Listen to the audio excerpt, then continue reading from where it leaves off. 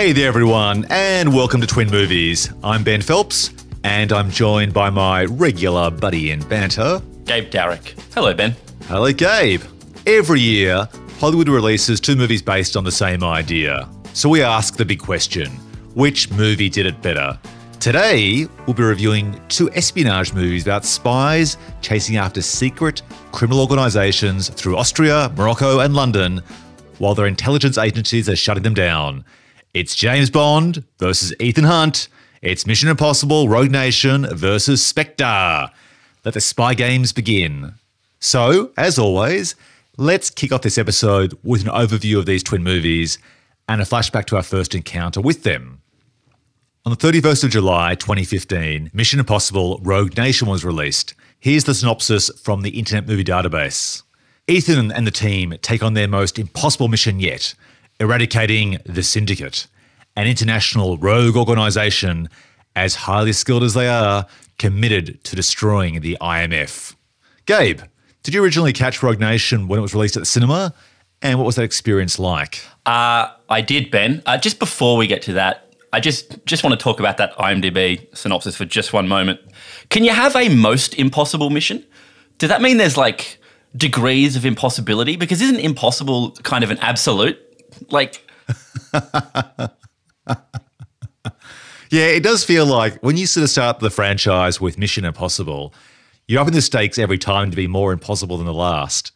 You sort of feel like they've almost got to basically reinvent this franchise as making it ostensibly the easiest mission of all time, but then things go sideways. I mean, weirdly, I suppose, broadly, that's what the series has been doing, given that the first one, comparatively, is a fairly low-key spy movie compared to where the series has gone now. But I guess Fallout was their mostest impossible mission, and whatever the next one is called will be the, however you could describe the more mostest impossibility.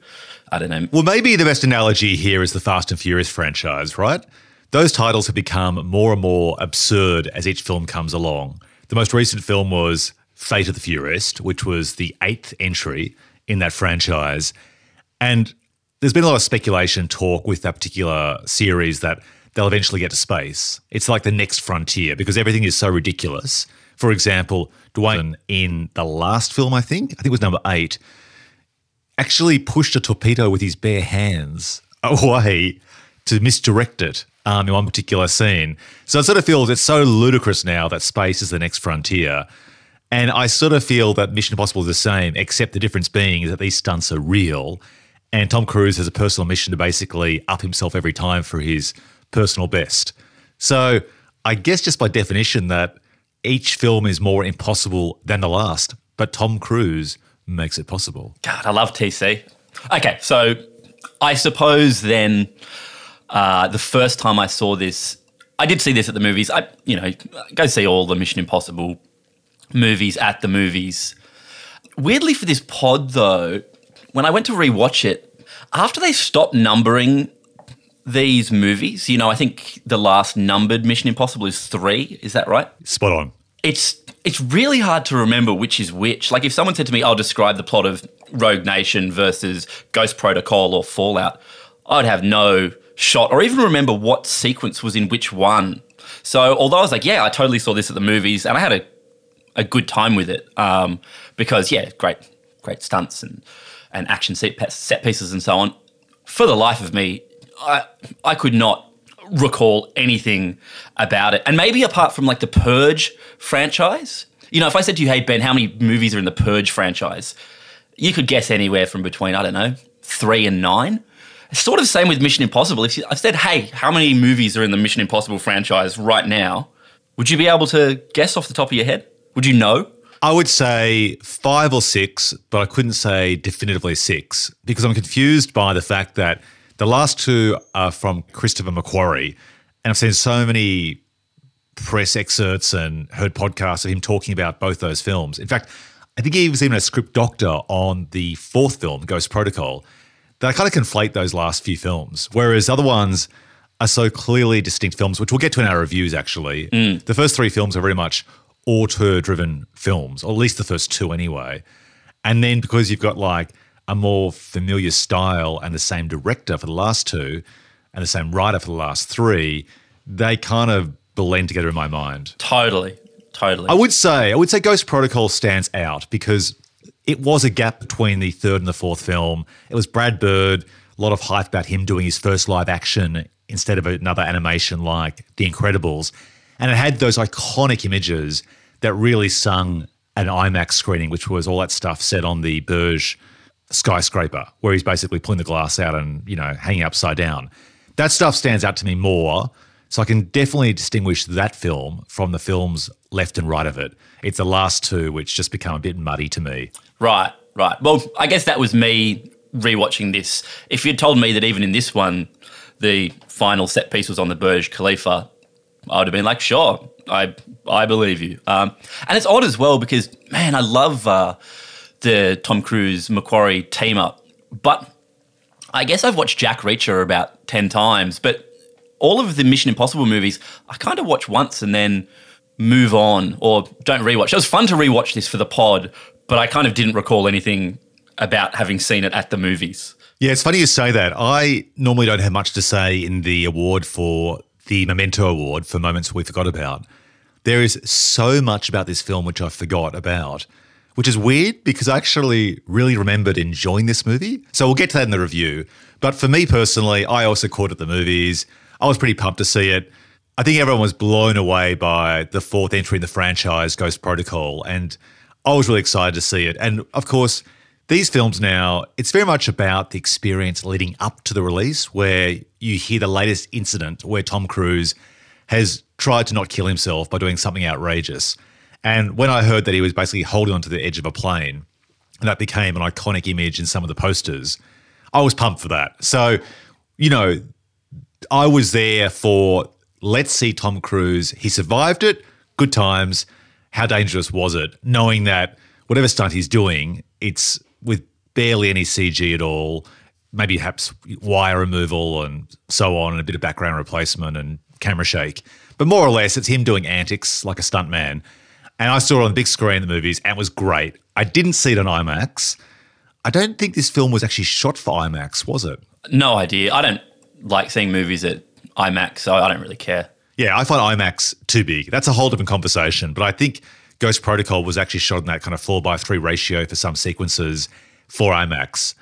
And that was, I guess, the alternative to seeing it in 3D. For me, this was just a good time at the movies, as you'd say, Gabe. It looked great on the big screen, on a regular big screen. And yeah, I really enjoyed it. So perhaps we should jump ahead now about 5 months, because later, on the 6th of November 2015, Spectre was released. And here's its synopsis from IMDb. I'll try and do it in a kind of a creepy kind of, Blofeld voice, shall I?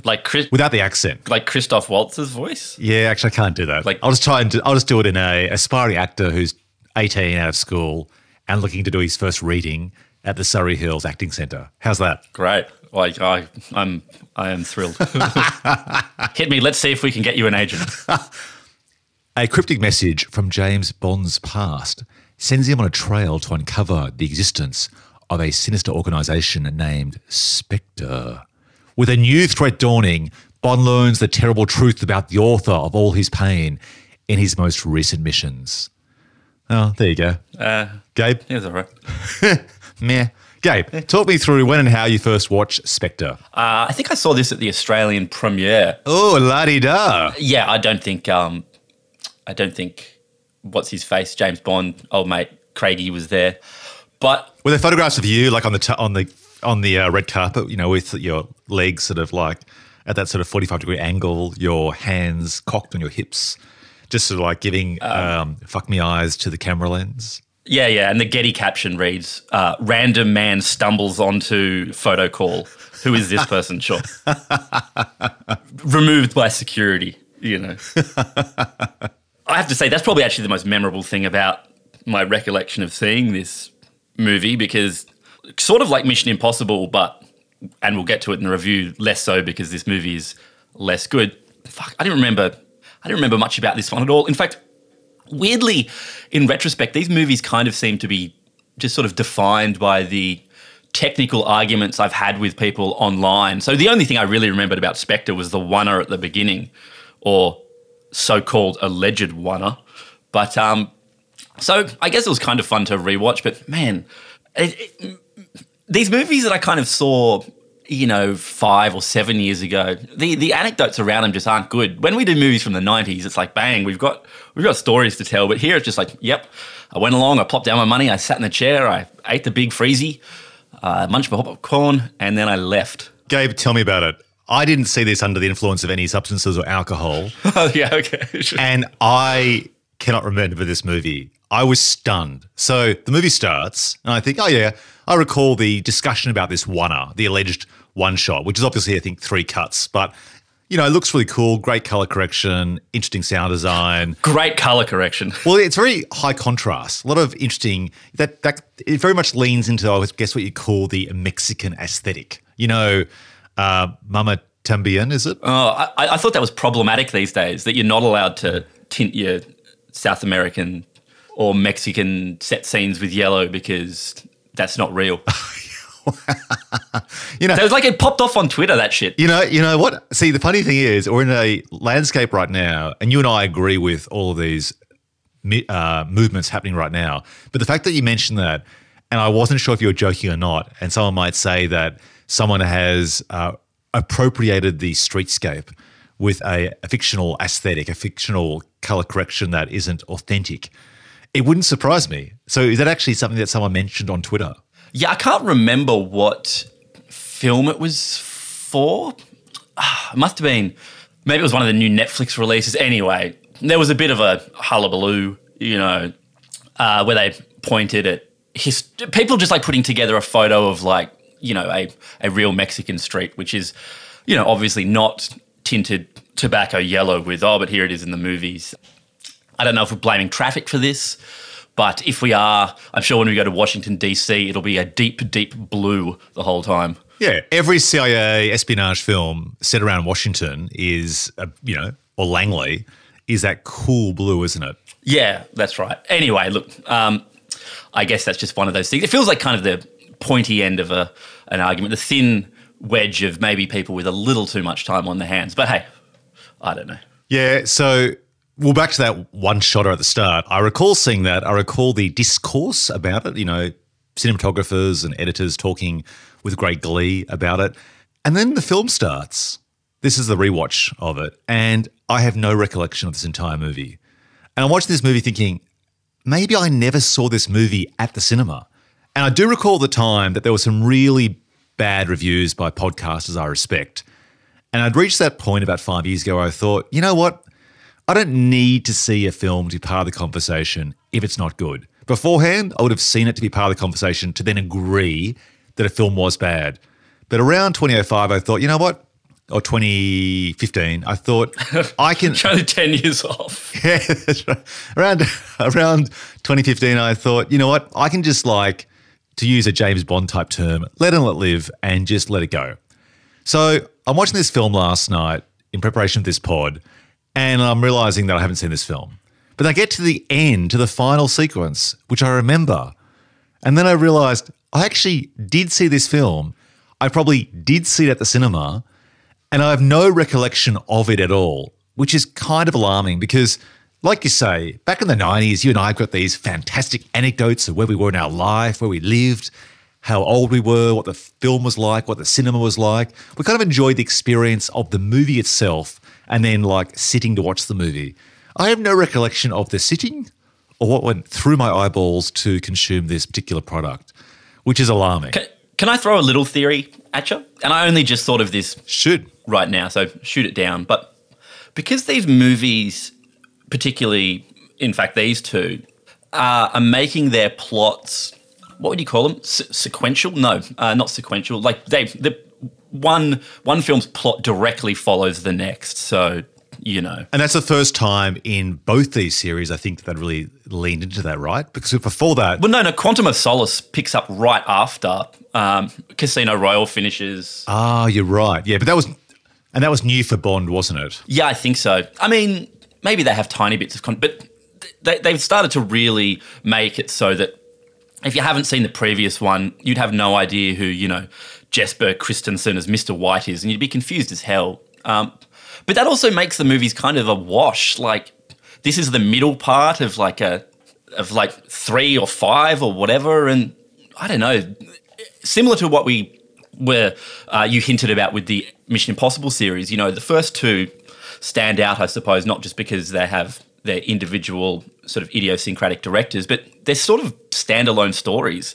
Now they're just kind of all part of some bigger thing, and I don't know, it sort of makes it feel like they're less memorable, or it doesn't matter, or they're a stopgap. Who cares? Well, this, I think, is the Marvel Cinematic Universe effect, right? Where to try and build audience expectation and investment in a story, you try and bring back older characters, you try and tie threads together from previous films that were actually intended to be separate stories, to try and give the world more depth. You know, it's that whole world building which is meant to therefore equal franchise building and a bigger box office. And I agree. I think that's perhaps one of the problems. Like, I didn't like in the first 2 Mission Impossible movies that he dumps the team. Like, the whole premise of the TV show, which I didn't actually watch, but, you know, it's that whole men on a mission idea. Like, you get the team together, everyone's got a particular set of skills. They're all like their own version of Liam Neeson from Taken, but one's a driver, one's a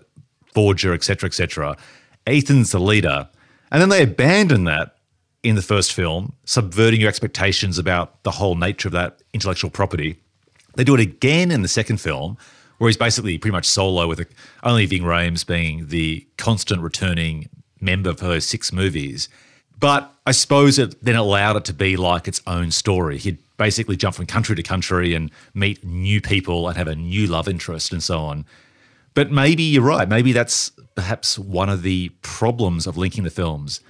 Having said that, let me say this. It works for Marvel.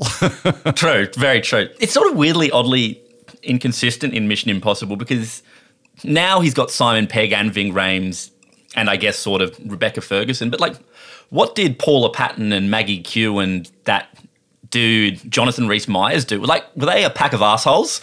Like, I'll explain that to you in the production methodology in Madness. So, okay.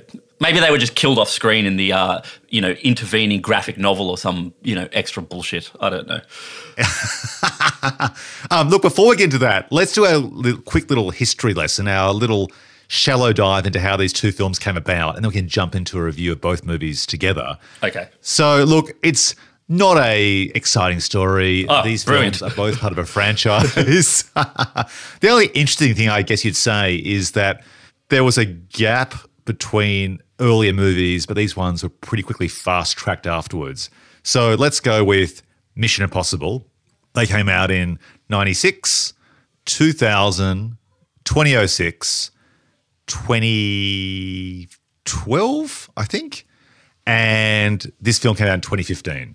So this is where they basically got the engine running again. The only interesting thing about this is that they had to kind of adjust the story because, as you and I have talked about in the past, Ghost Protocol, the 4th entry in the franchise, was intended to be a passing of the baton from Tom Cruise to the new Ethan Hunt-esque character, Jeremy Renner. But Tom did some great stunts, obviously was reluctant to pass the torch, and that never happened. Yeah, they all saw Bourne Legacy. Oh, I love that film. Yeah, we'll park that. Look, there's some good bits in it. I think that film's actually very underrated. I like Tony Gilroy. It's some great scenes. It's got Ed Norton as a CIA agent. There's more to be said. We need to find a twin movie with that particular movie. I guess they saw the success of passing, perhaps just the critical and commercial success of trying to pass the baton on to someone with arguably less charisma. Sorry, Jeremy. Exactly. No, that's 100% true. With the James Bond franchise, again, not much to say really. Skyfall was an absolute smash. Most successful film in the franchise's history. Does over $1 billion, which was the first time for a James Bond movie. And in this movie, he comes back, Daniel Craig, for something like, it was like allegedly $25 or $30 million or something like that. So a huge paycheck. It was only delayed, though, because Sam Mendes didn't want to return for a second film, but eventually was convinced to, which to me said he was paid some sweet, sweet coin. Right. And that's pretty much it. There's nothing more to say, really. There was a few rewrites done on the film. Rogue Nation, I guess, which we'll get to, was rewritten on the fly.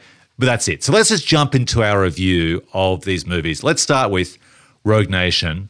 So Gabe, did you like it? What worked for you? What didn't float your boat? And is it the best execution of this concept where you basically have you being disavowed yet again and you jump from country to country to try and clear your name and find the real baddie? It's interesting you said just then that this movie was written on the fly, because I think I read an interview with Macquarie and he was saying he scouts locations, thinks of set pieces, and then just essentially writes around them. And yeah, that's right. Apparently it's like, what does Tom Cruise want to do that's dangerous? What would look cool? And then it's let's write some scenes and character development to link action sequences. What does Tom Cruise want to do? I want to go to the opera. Oh, okay. Great. That's kind of not what I expected, but let's do that. And that's the best sequence in the movie. Yeah, I mean, it definitely feels like a set of sequences strung together with a bit of plot, but they're all pretty fun, aren't they? This isn't a bad time at the movies. You know, there he is hanging off a plane. There he is going to the opera. There he is in a giant dishwasher. Okay, can we start with the opening scene with the plane? Great. I don't think it's very good. What do you think? I think it's pretty memorable for TC hanging off the side of a plane. I couldn't tell you what they're actually trying to do. I can't really remember that. And then he just gets zipped out the back of the plane on the cargo thing. I don't know. Can I be a voice of reason here or a dissenter? Because everyone else seems to think it's really great that he did that scene, right? Right, okay. He did it for real. He wore special contact lenses, 8 takes. To stop bugs getting in his eyes? Apparently it's bugs, but also just the pressure of the air.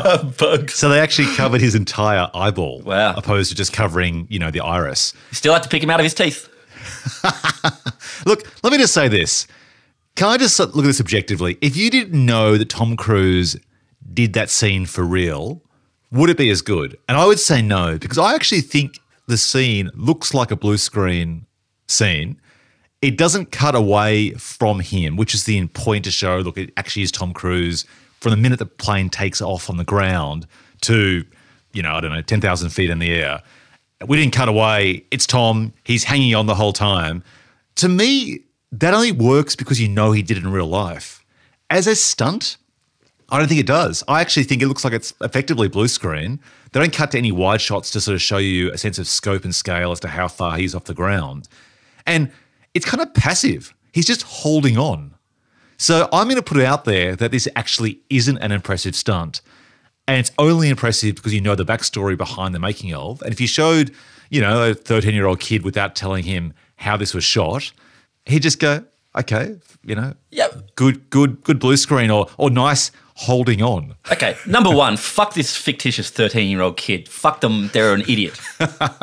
Because I do know he did it for real, it's sick. When I watch a great fight scene in a movie and the more I know that the actor did the stunts and stuff, the more I'm impressed by that. I like the part of filmmaking that is,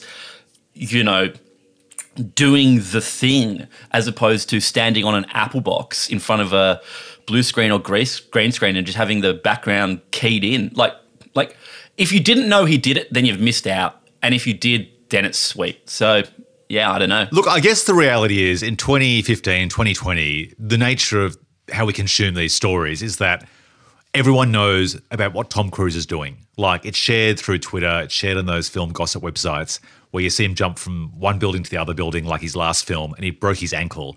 That's all part of the narrative that essentially he is like Maximus, the Russell Crowe character in Gladiator, where he is, doing this for our pleasure. Do I entertain you? Do I entertain you? He is basically a modern day Maximus. Okay. You consume this film with the behind the scenes and what's actually on the screen. But we're filmmakers. We appreciate that. For the average 13-year-old kid or the 45-year-old Joe Schmo, no harsh words for Joe Schmoes, but... No, fuck Joe Schmo too. Look, Joe Schmo... Do they really care? No, and then that's a problem because in weirdly the exact same way, without getting too much into Spectre, the idea, that the opening of Spectre is a one-er, but it's obviously not because there's hidden cuts. That is the equivalent of if they had just done Mission Impossible in front of a green screen. It's just not as cool. And yeah, your 13-year-old kid, let's call him Strawmane, He might be like, wow, that's a really cool one-up. But me, I know, and I go, fuck, who gives a shit? That's like 2 locations and a set at Pinewood or Vinewood or whatever the fuck it's called, Like, it's just not as cool as when you do a one-up for real. And sure, like maybe the Goodfellas, Copacabana one-up is not a giant, Day of the Dead parade, but it's done like for real and legit, and it's way more memorable. In the same way, Rogue Nation, Tom Cruise did it for real, much more memorable. This isn't, look, get your 13-year-old or your 45-year-old on it and have a podcast called Dumb Shits React, I don't know, and see what they think. But Ben, we're better than that. We know. Actually, you've given me a great idea for a YouTube channel. Dumb Shits React. Yeah, look. Dumb Shits React. I think it already exists. It's called YouTube.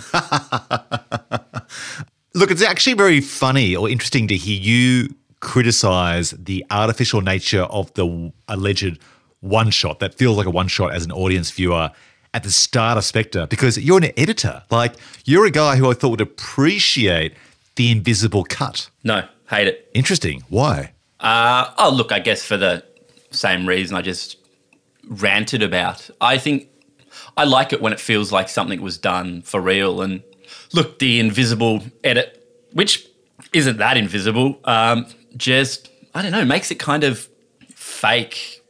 I don't know. We've joked about it before, but fuck, I always appreciate that thing where, Werner Herzog made Fitzcarraldo about some bloke who was going to pull a boat over a mountain, so he pulled a boat over a mountain. Okay, can I put it this way? I myself really get frustrated with bad computer-generated effects. It drives me crazy. Like, those Marvel films are essentially a cartoon because the entire scenes are animated, both the background and the characters, and it looks like it. I can't get a sense of gravity or texture. And you can tell me till the cows come home how impressive the CG work is, and it is. But then I'll point to, say, Jurassic Park, made in 93, which uses rain and darkness and a combination of puppetry and so on. And to me, looks more tactile and more effective than those most recent Jurassic Park or Jurassic World movies. So when they do something for real in a movie like Mission Impossible, I appreciate it because to me it actually looks real. However, this particular opening scene to me weirdly looks like blue screen.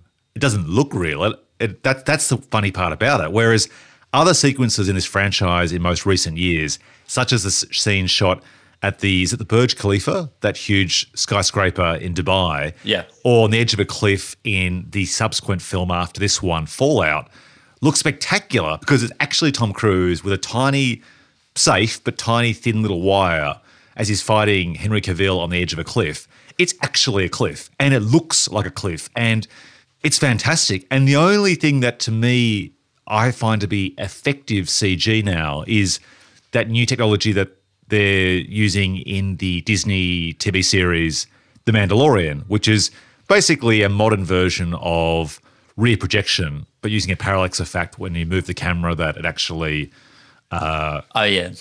looks like it's actually the background and lights the characters' faces with like the sunset light of the sunset in the background. And we saw something similar, which Joseph Kaczynski, I think his name is, who did Oblivion with Tom Cruise, used, which is basically rear projection, like giant LCD screens behind sets.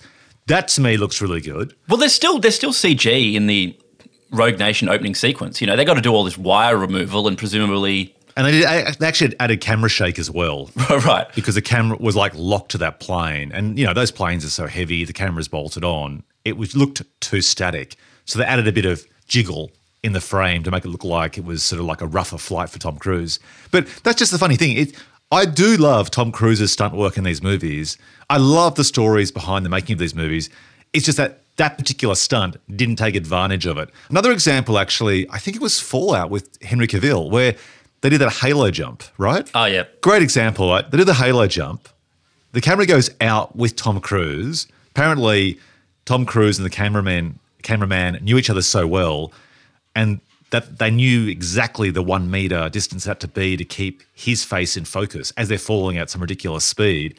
But if you look at the behind the scenes and the way it's also cut, they replace all the sky entirely. They replace Yeah, with that stupid thunderstorm. or yeah, something. and they replace the landscape, and then just as they're reaching the Bad idea. ground, where you actually then want to see the ground speed towards you, towards Tom Cruise, they kind of cut to this weird artificial shot of him and Henry Cavill landing on the rooftop of the building, like they're being lowered, by a crane or something.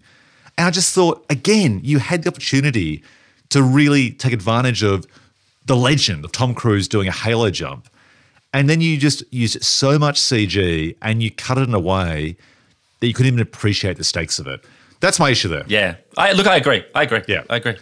Tell me, what else did you like or dislike about it? And did it sort of like advance this whole idea of the disavowed agent? Because I think correct me if I'm wrong, but I think of these 6 movies, he's been disavowed for 5 of them. And it's only the second movie directed by John Woo where he actually was doing a legitimate mission for IMF. Yeah, I don't know. Is he? We're going around the merry. Yeah, he is apparently. That's what IMDb tells me. So we're going around this merry-go-round again of Ethan Hunt being disavowed for the 4th time in this movie. Is this the best execution of this particular conceit? Well, bloody hell, the International Monetary Fund needs to do a better job of avowing their agents, don't they? Like, fuck.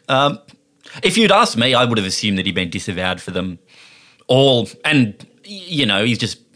What's he looking for in this? Like, this is the funny thing about both of these movies. I can't never... Another doc list. Exactly. Another list of agents. I mean, how many doc lists are there, or knock lists, or secret lists of agents? I'm always confused. Actually, you know what? As you ask me, I can't even remember what that character Lane wants. I mean, both of these 2 films, Spectre and Rogue Nation, are about discovering that there's actually a big shadowy organisation that's been pulling all of the strings all of the time. But beyond that, I don't know. What did I like, though? I like the opening sequence. I like the opera sequence. I think at the time everyone sort of praised that as a great bit of filmmaking, and it's probably the most low-key set piece in this film, and I think it's probably the most effective. It's pretty great, scored to the song, to the opera track, and I love Sean Harris. Oh, but before you leave that particular scene, Okay. I think that's actually one of the best stunt sequences. I'll get back to you, Sean. I love you, Sean. They did for the next film. Yes. That particular scene at the opera, I think, is one of the most effective action sequences in the franchise's history. And I'll tell you why. Tell me. It's a great example, a bit like we've spoken before, of the Act 3 of, what's that Brad Pitt film? World War Z, where essentially you don't try and top things, up and up and up with yet another plane taking off that he has to try and jump on. It just lowered the stakes, and it was a bit like a jigsaw puzzle. The way they used those lowering, what do you call those? Lighting grid? The lighting grid, yeah. The scaffolding? Yeah, and the way that's all motorized and computerized these days, and then with a little bit of a bug and a tweak, they're moving around. It's a bit like, Tetris with people. And it was just fun. Like, it had a sense of humor. It takes advantage of the idea that Tom Cruise actually is quite a short ass and pits him against basically a James Bond Jaws-esque character, a giant, hulking, 6'4" character, and then plays that out as to how that would actually work. Like, essentially it's, what's that biblical story I'm drawing a blank on? The tall guy and the small guy with the little rock. David and Goliath. Yeah, I just forgot the most obvious example for that particular story. Jesus? No, it was David and Goliath. Oh, okay, yes. It does it really well, and it's interesting, and the music's working. Like, I love when you can have. Do you refer to it as diegenic music? Diegetic, yeah. Yeah, diegetic music, where the score is also in the scene, and as they're fighting, it seems to be kind of choreographed to the music being played in the movie, in the opera. And they've got those great macro shots of the music, like the music. What do you call when music's written on a page? Music sheet? I don't know, whatever. But, it pans along those. Oh, man. Sam's going to hate us when he edits this. Whatever. To the point where, there's the red circle. It's great. It's great. And they're just big, giant macro shots of music notes. And it sort of feels to me like a really tightly wound watch. Like, there are different cogs and pieces. You've got Benji's doing something over here. Ethan's fighting the big hulking guy. You've got Elsa Faust, lining up her shot. And I think there's even someone else as well. And so, Oh yeah, there's the Eurotrash guy in Speed Dealer shades. Like, oh yeah, that's right, exactly, yeah. And so you got all these various elements all happening simultaneously. Something I really loved actually about what J.J. Abrams did in Mission Impossible 3, which I think is a really underrated Mission Impossible film that I talk about quite a lot. And so, just won't shut up about it. and so these are all happening at the same time, and then all comes together beautifully at the end. I think it's just a really great scene. And people did reference that scene being very Hitchcockian. And I think so because it's like lower stakes, no CG, and which is I can't recall, but there's definitely a Hitchcock film which escapes me where it's at the set of an opera. I think it's the one where there's like isn't there like a sort of note that might be played and that causes the execution of someone? I'm drawing a blank. I'm really embarrassed to say, but it's very Hitchcockian in that way. I don't know. Notorious? Marnie? I'm not sure. Could be Notorious. Anyway, Sam will correct us. Sam, if you can recall a particular Hitchcockian reference, just drop it in now. I don't know. What else did you like and what else didn't you like? Well, I think Rogue Nation basically peaks there. The rest of it's fine, but I don't know. It's all sort of... But weirdly, these two twin movies share a lot in common in that regard because I think Spectre peaks about halfway through as well, although much more limply. What are your thoughts on the underwater sequence where, again, behind the scenes, Tom Cruise learned to hold his breath for 6 minutes? What? Yep. How does that scene work for you? Wow. Well, I would say for me, I would have how you feel about the opening of this, which I don't agree with. I would probably feel about this because why did he need to learn to do that? I don't think there's any 6 minute long shot in this. No, there's not. And essentially it was cut many times. I think there was originally ambition to do it as a one-er to take advantage of him learning to hold his breath, but they didn't. So, it didn't really pay off. They should have used that somehow better, like had someone hold Ethan Hunt's head underwater in just like a shallow bucket for 5.5 minutes and you just have to sit there watching it and you're like, wow, this is pretty impressive the way he can hold his breath, and then he doesn't die. Actually, I know you're kind of joking, but quite seriously, that'd be a great example of really just affordable tension. Like if I saw that in an indie movie, I'm looking at my watch and this is the longest 6 minutes of all time and you don't cut away. It feels very much like a Michael Haneke film. Like I'm thinking Funny Games, lock the camera off and a character is emotionally or physically tortured in real time. That would actually be, I think, more tense and take advantage of this whole idea where you often see Ethan Hunt or James Bond on a chair, handcuffed with their arms behind the chair, being interrogated. That'd be great. Yeah. Well, I hadn't actually heard that behind the scene thing. So this sequence didn't. It's okay. I watched this movie yesterday, and I probably couldn't tell you what they were trying to get, and why this syndicate has their USB discs stored underwater. I don't know. Why did Tom Cruise want to do this? It was very James Bond. The whole idea that, it's meant to be some sort of cooling center or whatever. It's all very elaborate. I mean, when that was described, I thought, oh, here we go. This sounds very James Bond where apparently this supercomputer is the only supercomputer in the world that requires this particular underwater structure to cool it down, whereas ordinarily you just would, I don't know, use air conditioning.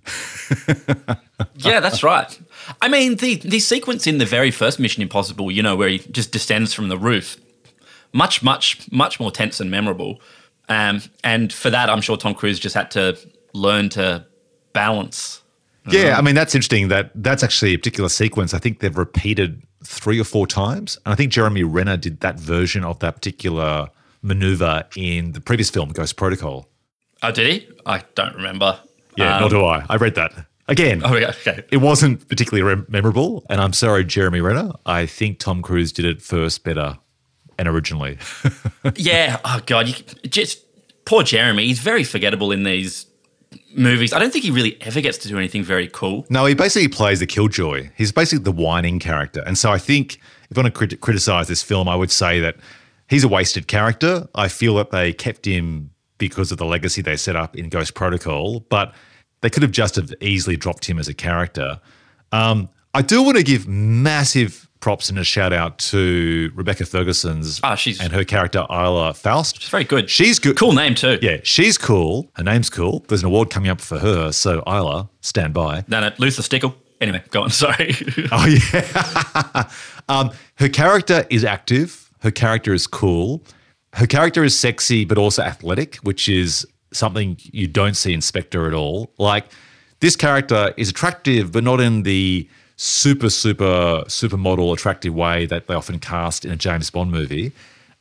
She's athletic and gutsy and active and not a passive character. She saves James Bond rather than being the damsel in distress in that scene underwater.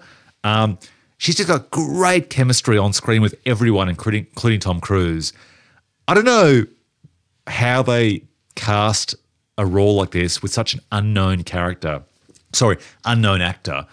because it is such a risk. But they did see her in The White Queen, a TV series, and thought she was great. And she's fantastic, but it's such a risk, but God, it pays off. And so these films can be so conservative in every way with their storytelling and how adventurous they want to be. But I really admire when they do cast outside the box. And this film was actually cast like Paula Patton in Ghost Protocol. She was fantastic, you know. Again, not a recognisable actress before that to the wider, you know, filmmaking community, but really active, powerful on screen. So, yeah, massive props to her. And maybe that's the point, Gabe, we should jump to Spectre, because that female character is terrible. Yeah, you're right. And, yeah, I mean, Rebecca Ferguson is great. And I suppose that's just because Christopher McQuarrie gave her something to do. All Léa Seydoux does in Spectre is hold James Bond's hand as he walks through weird desert bad guy bases while he just shoots people. Just a really, really dull character. A lot of people joked when Spectre came out, like, why'd they kill Monica Bellucci's character off? I think she dies, doesn't she? I can't even recall. I watched it last night and I can't recall. But it feels like 5 weeks ago. Her character has a lot more verve or something.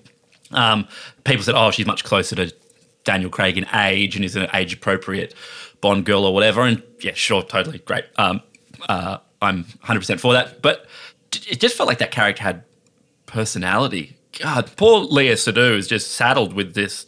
I mean, everyone in the movie is kind of dull. Well, apparently Sam Mendes cast her because he wanted a more experienced actress than the previous Bond girl in Skyfall, who, again, I can't even recall. So he thought this was a step up, that she was on screen more mature, and that'd be a step in the right direction, which goes to show you how low the bar was for that particular female character. But all of them are dull. Like, Daniel Craig is a pretty good Bond, but God, he's dull. You know, Ralph Fiennes as M is kind of dull. The only character who I think has a little bit of, personality is Ben Whishaw as Q. You know, I like it when he turns up, but, you know, Dave Bautista as some villain is dull. I guess they did that thing, you know, where in the last Bond before this, Javier Bardem could take his, like, jaw out or something and his head all sagged. Kind of fun. But, like, give Dave Bautista, and look, maybe he had them and I forgot, give him, like, metal fingers or something. Like, where's the joy in any of these movies? God, they just made this one just a slog. Don't you think the problem was this? They had various eras of Bond. We get to Daniel Craig in 2006, right? We get our New Zealand director coming on board, and he does basically a Bourne opening action sequence, and they basically Bourne him up. They basically ground the character. He's got this hulking physique with these huge traps. He's not the sort of dapper character we saw played by Pierce Brosnan. And it's the more naturalistic, jaded, 2000s James Bond, right? Totally. He's not surfing into North Korea or whatever. No, the action scenes are grounded. They sort of introduced free running, which you'd seen in French films before that. Parkour. And they went for a more grounded Bond with more naturalistic set pieces, with Daniel Craig actually doing a lot of stunts. And the fight work was closer to the Bourne series. Right. Then the film kind of goes, okay, let's just try and bring back some of the gadgets. So they start kind of bringing back some of the Bond elements. Then I think it peaked in Skyfall, where they basically had the perfect balance.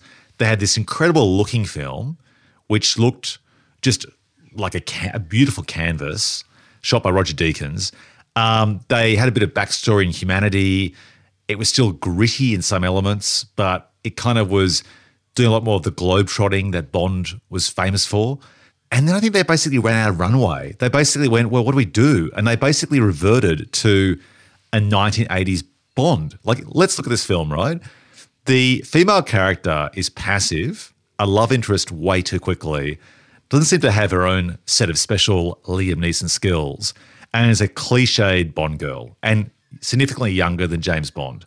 Christopher Waltz is hamming it up as he always does, as a typical kind of Eastern European or Western European baddie. You've got the gadgets heavily used, like we used to have beforehand, the classic watch gadget. Dave Bautista, playing the character of Hinks, has one line, which is shit. Oh, I thought it was in the entire eep, eep. Yeah, Free. That's right. And he's basically just playing, I mentioned earlier, the character of Jaws from a Roger Moore movie. You know, that just silent type baddie but with no kind of... But Jaws had big metal teeth, and Jaws himself had a love interest. He had the girl with the pigtails. Jaws got an arc. Oh, yeah. I mean, I'm not saying... Yeah, that's true. But what I'm saying is I think they kind of basically went right back. And so this film to me doesn't resemble anything like the Bourne-esque reboot they did in 2006. And I think it became just too extravagant, like too many locations. Like when we ended up in Tangier, I'm like, oh, really? Like seriously, we're in Tangier and Morocco? Like you're only in Morocco to try and make us think of Casablanca and the famous movie. Tangier just reminds me of where Bourne shot like 10 years before this. Like you do that whole juxtaposition of a snow scene cut to a scene in North Africa. It just felt kind of cliched. Like, I hate to say this, but I actually think this film suffers from way too much globetrotting. And I can't remember the plot. And I tried so desperately to lean into this whole idea of Blofeld, Christopher Waltz's character, is the, quote, author of his pain, to try and have this world building going on. And that he's Bond's brother? You know, well, I guess sort of stepbrother-esque character. God, you didn't need that fucking hat on a hat. Yeah, exactly. It was a hat on a hat. So, you know, like to me, this film needs a reboot, this series. I mean, to me, the next logical thing is here, you switch out Daniel Craig for a start, but I don't know, I kind of feel like this is the film where you perhaps do get Naomi Harris to take on the second Bond role, either in this film or be a temporary Bond or something. Like, she is a fantastic actress. She can do action. She's been wasted since day one in this series. And I don't know, I just felt this film felt extremely tired despite an extravagant budget, incredible colours on screen, incredible vistas. It just felt like a lack of vitality. I mean, it's interesting that you bring up budget, and look, I guess we'll bite off a little bit of what we usually talk about later, but holy shit, the budget of this thing was between $250 and $300 million, right? That is insanely huge budget. And there's some pretty big set pieces, but goddamn, this movie does not look like it cost $300 million. You know that explosion you see where they escape Blofeld's lair and they're about to fly off in a helicopter and they turn to face the place where Christopher Waltz's character eventually gets his scar and it explodes. That is the most expensive explosion in a movie in history. Wow, okay. Which you barely see, which you kind of see over their shoulders, and it only lasts about 5 seconds.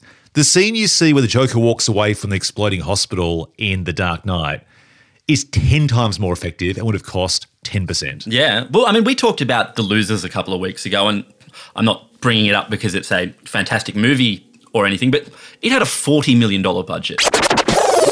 Sorry to interrupt you, Gabe, but The Losers actually had a $25 million budget, making the discrepancy in value for money even greater. Carry on. $1 million budget. You know, and it is not the set pieces in that are not as huge as Spectre's, but you know, for almost 1/10 of the price, 1/7 of the price. It's insane how much this movie cost. And yeah, maybe they just gave $20 million to Craig and $20 million to Sam Mendes, and $120 million to Dave Bautista.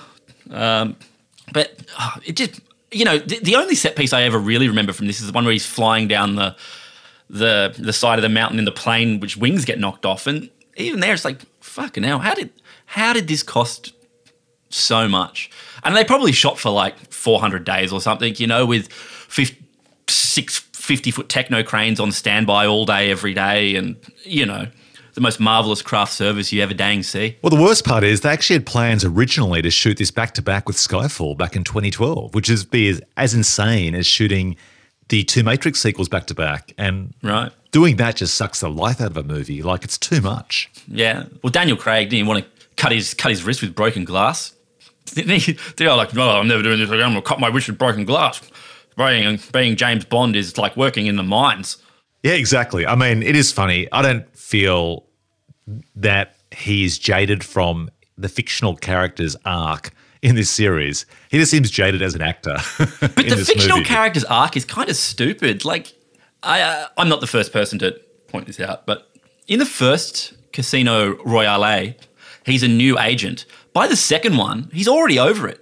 Like the character went from the new kid to burnt out and cynical in like one movie. I've got an idea for a sequel as to how this should be rebooted, which we can get to in that award, because I agree. They basically peaked way too soon. And one of the problems they have with this film, I think, is that they have him as the same person. And there's a theory out there that with each new actor coming in, they're taking on the identity of a spy called James Bond, which to me is so much more interesting than doing this swap of a different actor to play the same character. Because if you actually allow it to be a cover, James Bond is the cover name, 007 is the cover identity for the best spy for the job at that time, then you can actually go in all sorts of different directions because you've got a different character. And they might share similar traits such as being a drinker and a seducer and so on. But you could also play against that. Like perhaps women might assume he's a seducer and he's not for one movie or something like that. Like that's the problem they've got, is that it's such an archetype of a character that you'd have to have a film that's self-contained and then you sort of follow that same character who doesn't grow at all and people grow around him, which is often a trend of some movies where the character is an influence of change rather than change themselves. Or you do what they're doing, which is trying to like link all these movies together. But then, of course, you kind of like run out of growth because you don't know how many films you're plotting for. So you're not sure how much of the emotional elastic band of the character you can stretch to be able to kind of spread an arc over a unknown number of movies. Well, yeah, I mean, I guess in the first one, there was the sort of somewhat controversial scenes or whatever where he has a sook in the shower after he's done himself a murder. By now, Craig's Bond has killed probably 14,000 people or whatever. What does Gandolfini say in True Romance? Now he does it just to see their expressions changed. You can't have a big old cry anymore. You can just be like a killing automaton, So, like, you can't really go anywhere in that direction with the character. He's got over Vesper-Lynd or whatever Eva Green's character was called. There's this little bit in Spectre where he looks at the tape, says Vesper-Lynd interrogation and tosses it away, has a little think, little reminisce, little Richard Gere look out the window. But I don't know. Look, the other thing is I don't watch James Bond movies for character development anyway. I don't really care about that in these movies. I don't really care about continuity. I guess I like the Bonds where every Bond girl, as it were, was sort of one and done. Every mission was the new end of the world mission, as if the previous one did or didn't happen, didn't really matter. Maybe you'd have a tiny bit of continuity with like Michael Madsen or Jeffrey Wright or that hillbilly sheriff from the... But I just don't care about them linking these movies. I kind of want them to both be more forgettable and then somehow at the same time be more memorable because of their disposability. So I don't know what the fuck I want. All right, let's try and work out our pitch for our sequel down the track. Perhaps we should just quickly jump to our combined review. So let's start with notable similarities, coincidence or ripoff. So this is the second time since 2006 that the James Bond franchise and the MI entry have been released in the same year. Because, of course, back in 2006, MI3 and Casino Royale were both released at the same time. I think that's just coincidence. I don't think these films have been in a race against each other particularly. So, yep, I'll put that down to just happenstance.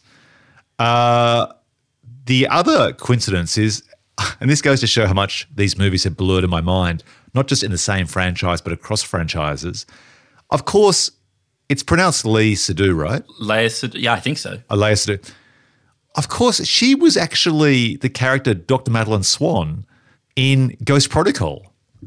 So she's jumped from 2011's Ghost Protocol to 2015's Spectre. Doesn't seem like a smart idea. No, but look. Oh, sorry, I should rephrase that. Her character was actually called Sabine Maru in Mission Impossible Ghost Protocol. Sabine Maru, that's like a Star Wars name. Oh, that's awesome. Well, okay, if both movies are about shadowy organizations led by mysterious, villains, Sean Harris, I brought him up earlier, I want to talk about him now, versus Christoph Waltz. Who do you go for as villainous bad guys heading organizations that start with the letter S? Well, we did talk before about our idea of having this Wreck-It Like Ralph style espionage crossover universe. So if we've got Leia Seydoux in both movies potentially playing the same character, both different names because, of course, spies do that, maybe Lane works for Blofeld or vice versa. And perhaps there's an opportunity for Spectre and the Syndicate to come together as a ultimate synergy, a joint venture, if you will. Maybe. All right. Which film has aged better, Gabe? Rogue Nation or Spectre? I think Rogue Nation. I think, interestingly, comparing them, there's something I like about Rogue Nation more, which is, or the Mission Impossible franchise broadly, is they're just a little bit more fun. They're not comedies in any sense of the word, but, like Ethan Hunt feels like he gets in shenanigans and fucks stuff up and does like, whoa, uh-oh faces a bunch. I'm there for that. And that sort of lighter touch, I think, makes them feel just a little bit more breezy and gives them a little bit more on-shelf longevity. I think that's a recent thing, though. I don't think that Tom Cruise was doing, SpaghettiOs faces for the first three MI3s, three MI movies. But maybe the third one, definitely not the second one. He was doing slow-mo hair whips, which is also awesome. Yeah, exactly. I think it was basically when Brad Bird, who has a sense of humour, comes in for number 4, and same with Macquarie, you do actually see him going, uh-oh. And then, of course, you can also cut to Benji doing uh-oh as well. Well, I could maybe do with less of that. But whereas you don't see that from James Bond's character as much at all. No. Like there's one or two moments where he might go, oh shit, but it's a rare thing. Like the scene where he fights the character Hinks, if that was done, which is the Dave Bautista character, I think we've seen the same scene played out in Rogue Nation where he looks at this giant guy and goes, oh shit, and punches him. And Punch does nothing. And you see Tom Cruise go, uh-oh. Whereas the same scene with a big giant character, Inspector, you don't see a moment where Daniel Craig goes, uh-oh. He just basically gets his ass whipped. No, we need more uh-ohs. And interesting, I guess, like we said, both of these movies are directors returning to franchises where they've directed previous entries. And No, not this one, not Rogue Nation. This was the first one directed by Macquarie, yeah. Oh, isn't it? He came on to do a bit of extra writing. See, this is what I'm talking about.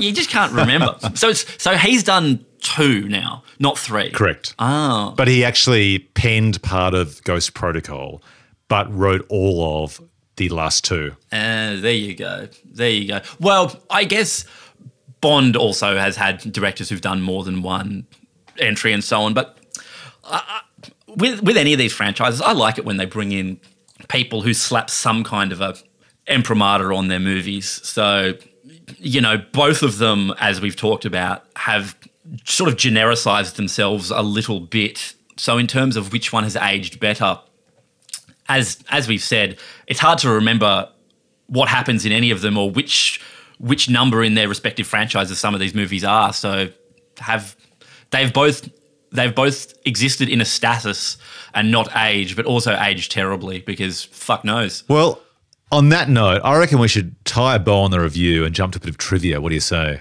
Oh, I love a bit of trivia. Okay. So I mentioned before the 8 takes it took in Mission Impossible Rogue Nation to have Tom hold onto the side of an Airbus A400M. A few other tiny little details. He was injured 6 times during the making of this particular movie. Surprise, surprise. The stunt coordinator told Simon Pegg that Tom Cruise was going to do all the driving because he didn't have a better driver than him, which kind of feels like a sort of thing they drop in press notes because it sounds good. And they love saying that, like, oh, look at Tom. True. Love Tom. Another one, Tom was struck in the body by a small pebble while filming one of the takes from the plane. Oh. But apparently it hurt so badly, he thought he was seriously injured, but actually it got caught in his clothes and he was okay. Wow. And that's how they've described it. If I was PRing that, I wouldn't have called it a small pebble. What about a rock? Yeah, that's right. Now, jumping across to Spectre, holy moly guacamole. There is about, I don't know, it feels like about 20,000 words of trivia on this film. So I'm not going to go into all of it.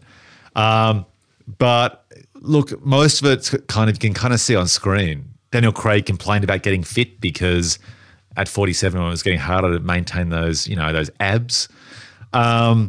Spectre they were able to use as an entity for the first time because a legal dispute regarding the rights to that had been resolved. That's why it hadn't appeared beforehand. So it felt like an opportunity was made to try and, incorporate some of the heritage into this movie. Which is weird because it felt like they were setting up, because they couldn't use Spectre, a different version of that in the second one. Quantum? I don't know. But then when the rights come, they just abandon that one and switch to this one. And I don't know. Who cares? Yep, I agree. We mentioned earlier the one was done in 3 shots. This was the film after Skyfall to go back to 35 mil. Oh, nice. Surprisingly. Nice. So different DOP, whereas Skyfall was shot all on digital. Pierce Brosnan had thoughts. He thought the film was way too long and just to sort of make it shorter and sharper.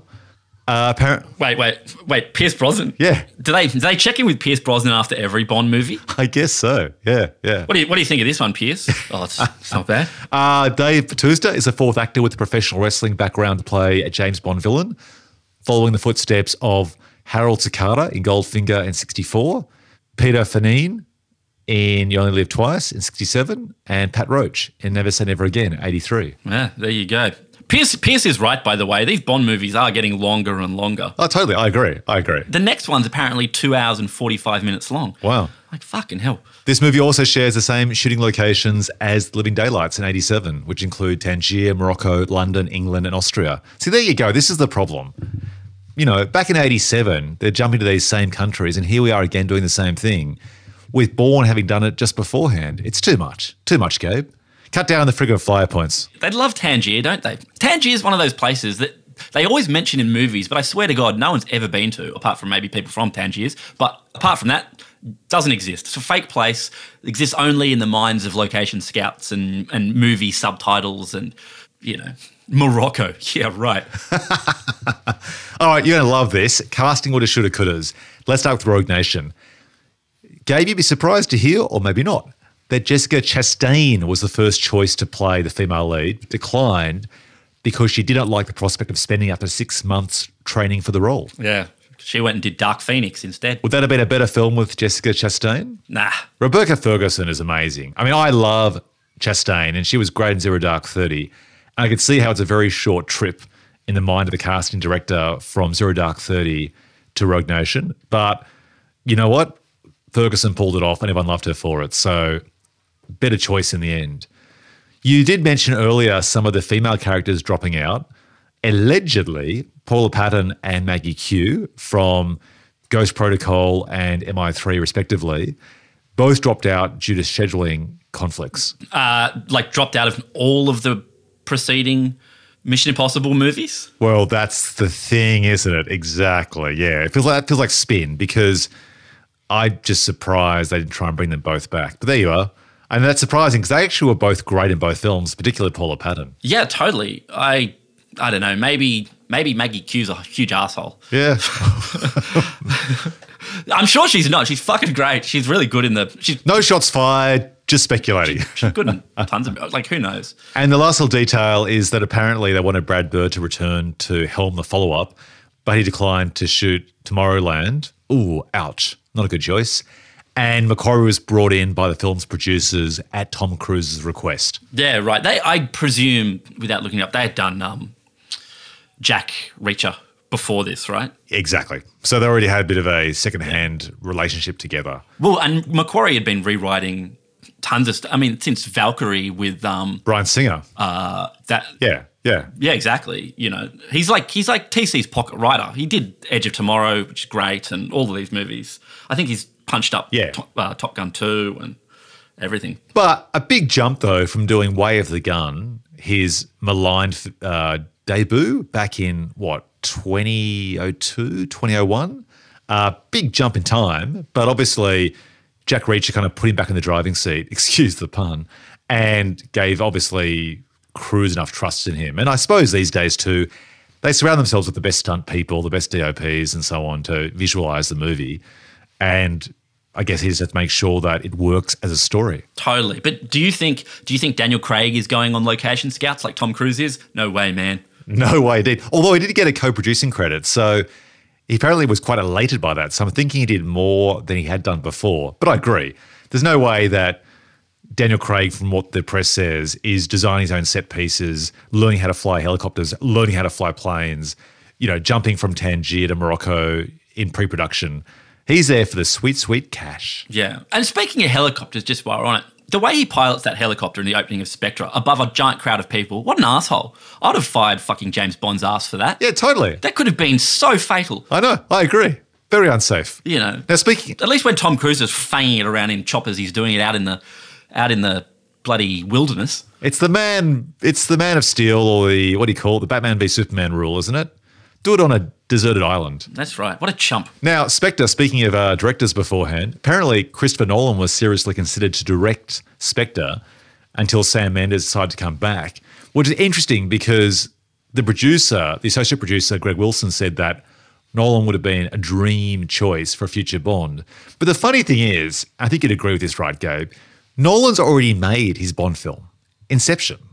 Like, he's done that. Like, if you look at Inception, particularly that sequence with the guys on skis with machine guns, which is very much a Bond trope from the 80s, I sort of feel he's already done that. And with the upcoming Tenet film as well, which looks very Bondish as well, I reckon the issue there would be that he perhaps couldn't bring anything new or wouldn't be allowed to bring anything new to the role. Yeah, I think you're right. I mean, the tone of Spectre feels very Nolan-esque anyway. It's very sort of self-serious and I don't know. And also, too, really hard to follow up on Skyfall.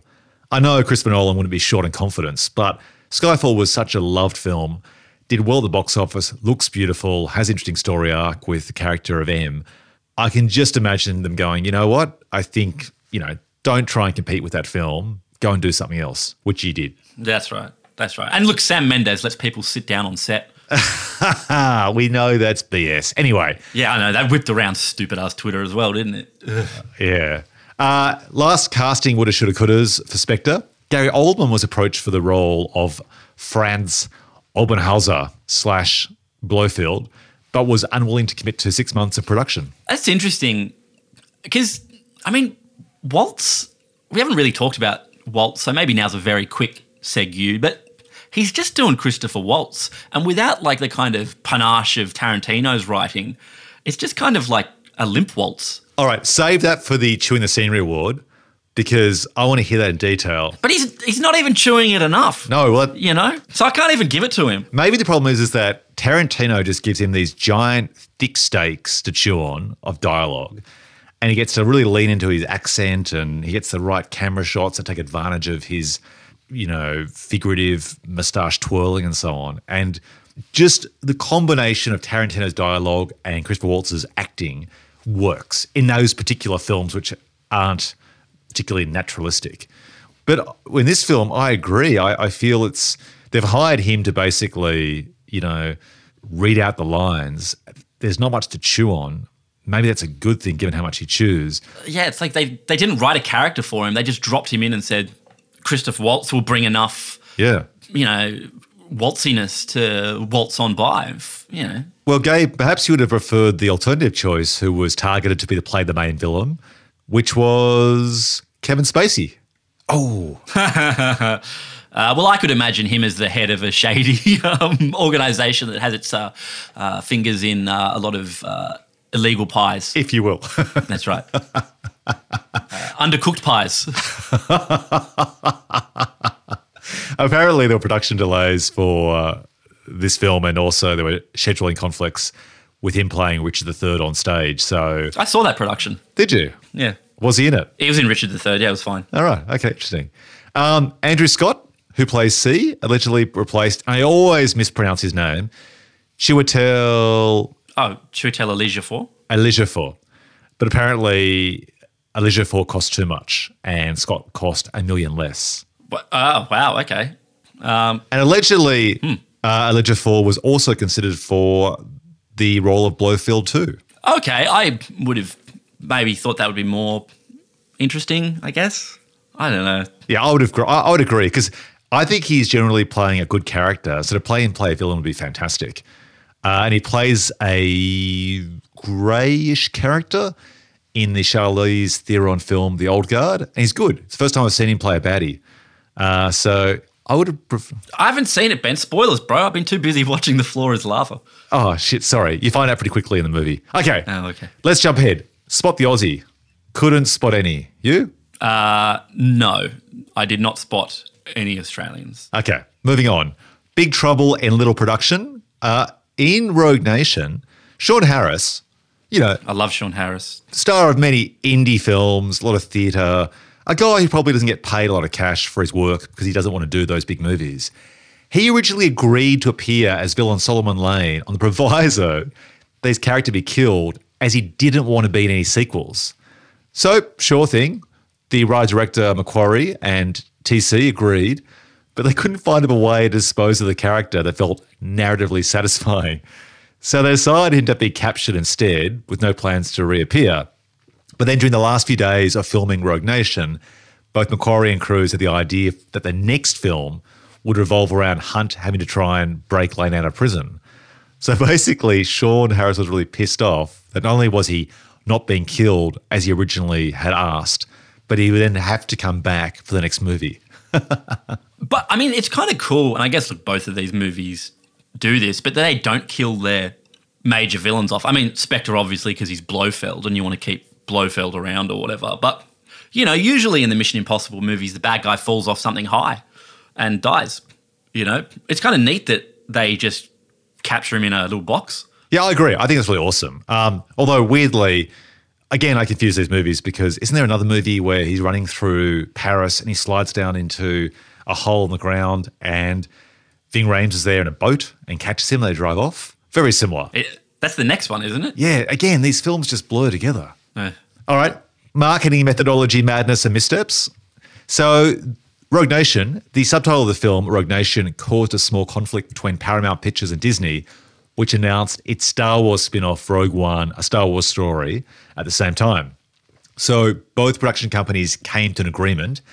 In exchange for the use of the title, Disney wouldn't promote or release any promotional materials of its own film until Rogue Nation was released. Don't you hate it when you pay money to see a Star Wars movie, but you accidentally see a Mission Impossible movie? I guess they just don't trust the audience. No, because they're 15-year-old and 45-year-old numbskulls who will be soon on Ben's new podcast, Talking of Idiots or whatever it was called. I can't remember. You also mentioned the budget of Spectre. Dumb shits react. You also mentioned the budget of Spectre. Apparently, it wasn't actually $350 million or plus $300 million. In the end, it ended up being about 245 because they got a few discount deals, tax rebates and so on.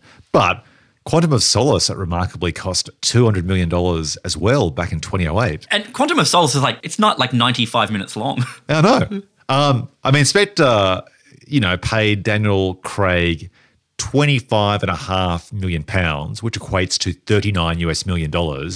So that's a decent chunk of change out of the budget. I mean, look, the Transformers movies are obviously horrible, but Transformers 1 only cost $147 million. And that the sort of scale of the action in that is big. So I don't know. Maybe they didn't have to pay Optimus Prime $25 million to appear. Well, that brings us to the box office. So you mentioned before, let's start with Rogue Nation. That had a budget of $150 million. It did, actually have a guess, which film do you think made more international or in total, worldwide? My guess would be Spectre made more worldwide, but the MI movies are nice little earners. Yeah, so Rogue Nation cost $150 to make. It did $195 domestically in the States, plus $487.5 million internationally for a worldwide total of $682.5 million. So it made about $108 million profit when you subtract the costs of cinemas and marketing. It actually made less than Ghost Protocol, interestingly. Everyone thought at the time it would kind of build on the momentum of Ghost Protocol, but it didn't. It didn't make a lot less, and it still made $100 million in profit. But interestingly, these films don't get to that $1 billion mark, like significantly less than that, but obviously enough to keep going. Spectre cost allegedly $245 million, did $200 in the States, almost the same, but internationally $680.5 million for a worldwide total of $880.5 million. So basically did an extra $200 million more. Yeah, good for Spectre. That makes sense, right? I mean, Bond films have always done well internationally with audiences, very recognisable, and I think they're less controversial than the actor Tom Cruise. Sure. Then Broccoli family, they are rich. Good for them. Okay. Do you think Rogue Nation spoiled Spectre or not? Two different films, so unlikely to have, diminished the appetite for a spy movie. No, I think you're right. I mean, given that they have weirdly similar plots, they totally fit into the twin movies paradigm. But I don't think your general audience would look at one and the other and go, I feel like I've seen that. Yeah, I agree. They'll just watch it and go, I feel like I've seen that. Yeah, totally. All right, let's jump to Rotten Tomatoes. So, Gabe, which movie impressed the critics, do you think? I think Rogue Nation probably got better reviews. Am I right? Yep, Rogue Nation, 93% on the tomato meter with critics, and Spectre had a very low 63%. How about the fans? I don't know. Even Stevens. 87% for Rogue Nation and 61% with Spectre. Yeah, right. Everyone felt like Spectre was a bit of a step down, didn't they? Yeah, I think so. All right, let's go to the awards. Now, do we ask Sam to insert a drum roll here or something new this time? No sound effects, please, Sam. No sound effects, please, Sam. What about someone chewing celery, for example? Please, Sam. No sound. What about someone chewing the celery, for example? Sure. Or something like that to really kind of throw the audience. No, maybe not. Okay, maybe. Best title? Mission Impossible, Rogue Nation. I don't know. Spectre? I don't know. I'll give it to Rogue Nation. Are we calling it Mission Impossible Rogue Nation? Yes. Okay. Why is that better than Spectre? Spectre just trades too much on your assumption as to the Blofeld character from the previous movies, and I don't think is evocative enough. No, like the Bond series has had some really cool titles. The Man with the Golden Gun, For Your Eyes Only, Octopussy, but Spectre is very generic compared to something sweet like License to Kill or The Spy Who Loved Me. Well, the new film is called, No Time to Die or something. I find those titles a bit too confusing. I thought Skyfall was boring.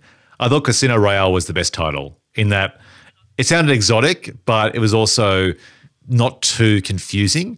All those films that say die today or not tomorrow and keep dying and don't stop dying, I confuse all those movies together.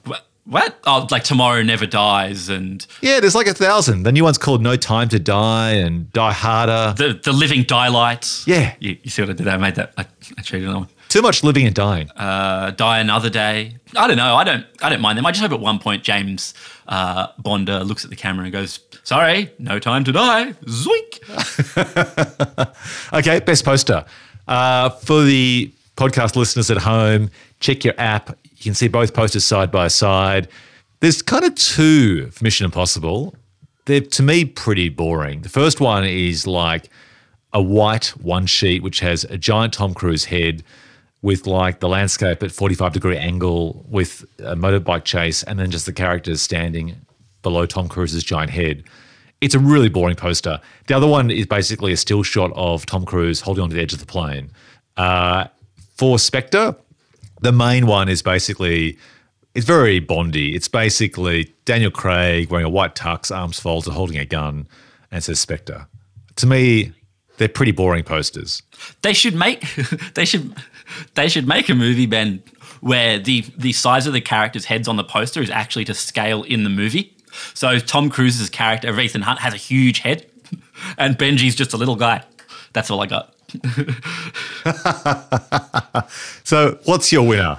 Look, the Rogue Nation one is marginally better. The Spectre one's very generic, kind of boring. Also, it's got Craig wearing his skull face mask in the background, which he only wears in the opening sequence and isn't important at all. Yeah, exactly. Okay, let's give it reluctantly to Rogue Nation. Moving on. The Bill Fleck Big Break Award, named after Billy Bob and Ben Affleck, who jumped from an indie film into the Hollywood big time in these twin movies. Well, we know who we're giving this to, right? Yeah, we do. Go. Rebecca. Should we do it on the count of three? Oh, okay. I just said her first name. 1, 2, 3. Rebecca Ferguson. Yeah. Rebecca Ferguson. Anyway, good for her. I had as a runner-up there Christopher McQuarrie. Yeah. With Spectre, at a stretch, maybe Andrew Scott. But yeah, I guess. Did you ever see him in Sherlock? No. I did see him in that film though by Phoebe, what's her name? Oh yeah. Where is that, the hot priest one that people banged on about? Exactly. Excuse the pun. Right. I never saw that. In Sherlock, he did a funny voice.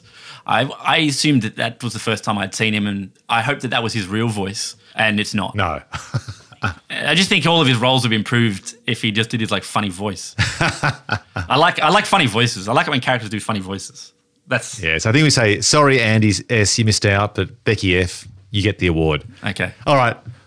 The Before They Were Famous award, or blink and you'll miss them. Starting with Rogue Nation. There weren't many here. I had Hermione Caulfield, who played the record shop girl in the opening sequence, who is next starring in The Misfits with a former James Bond, Pierce Brosnan, from Rennie Harlan, he of Die Hard, Die Harder. Wow, that can't wait to see that come up for $2 on iTunes or whatever. Yeah, there's no one really. I mean, 2015, no one really popped off big since then in any of these, did they? Although I think I have a nominee for Spectre. Okay.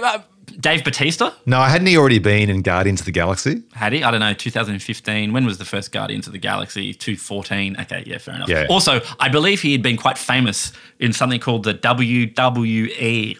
I don't know. Oh, that's the organisation that saves pandas, right? The Worldwide Environmental Organisation. Exactly. And that's just because Dave himself dresses up as a big panda. You know? And he just gets around. Ooh, what a lovable fella. But apparently he doesn't like to mate. So that's interesting. Yeah, you got to really coax him hard.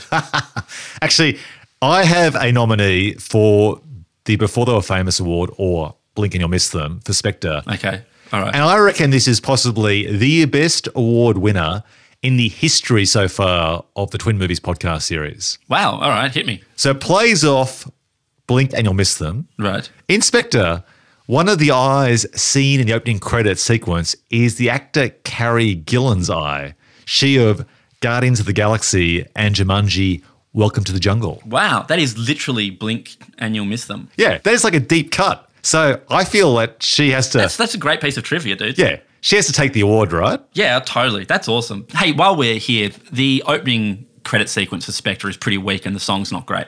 Well, this is the thing too. I think this is the first film where at the start of a film they'd gone back to doing an opening sequence. So this is back to my theory, I suppose, that they were leaning back to the good old Pierce Brosnan and 80s Bond films, and doing the opening sequence is kind of part and parcel of that. I agree, it's not great. Although I do think the image of an octopus, you have a lot of fun with. And some of the... No, they did. The Casino Royale has an opening title sequence because it's got that Chris Cornell song.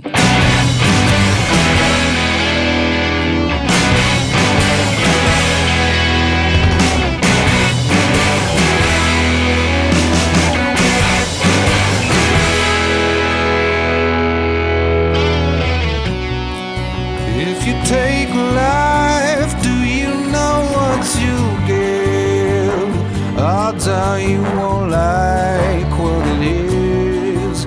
I actually can't even remember. I'm going from the IMDb trivia, and they're never wrong.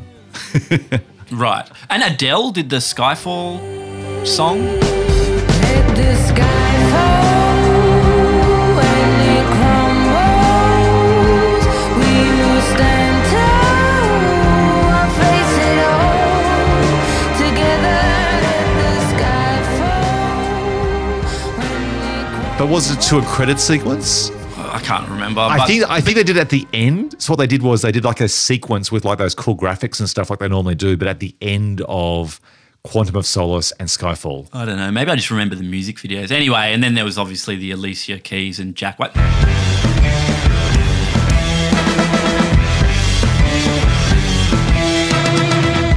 Look, none of the most recent songs, I guess, are as good as Tina Turner doing GoldenEye or, you know, Shirley Bassey doing Diamonds Are Forever.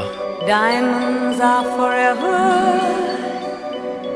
They are all I need to please me. Yeah, exactly. Or Madonna doing something once, didn't she? I think. Nobody Does It Better by Carly Simon. That was pretty good. Okay. And look, I know, Ben, I know you're a huge Wings fan. So obviously Live and Let Die is your number one pick. You used to say, live and let live. But if this ever-changing world in which we live in makes you give in and cry, say, live and let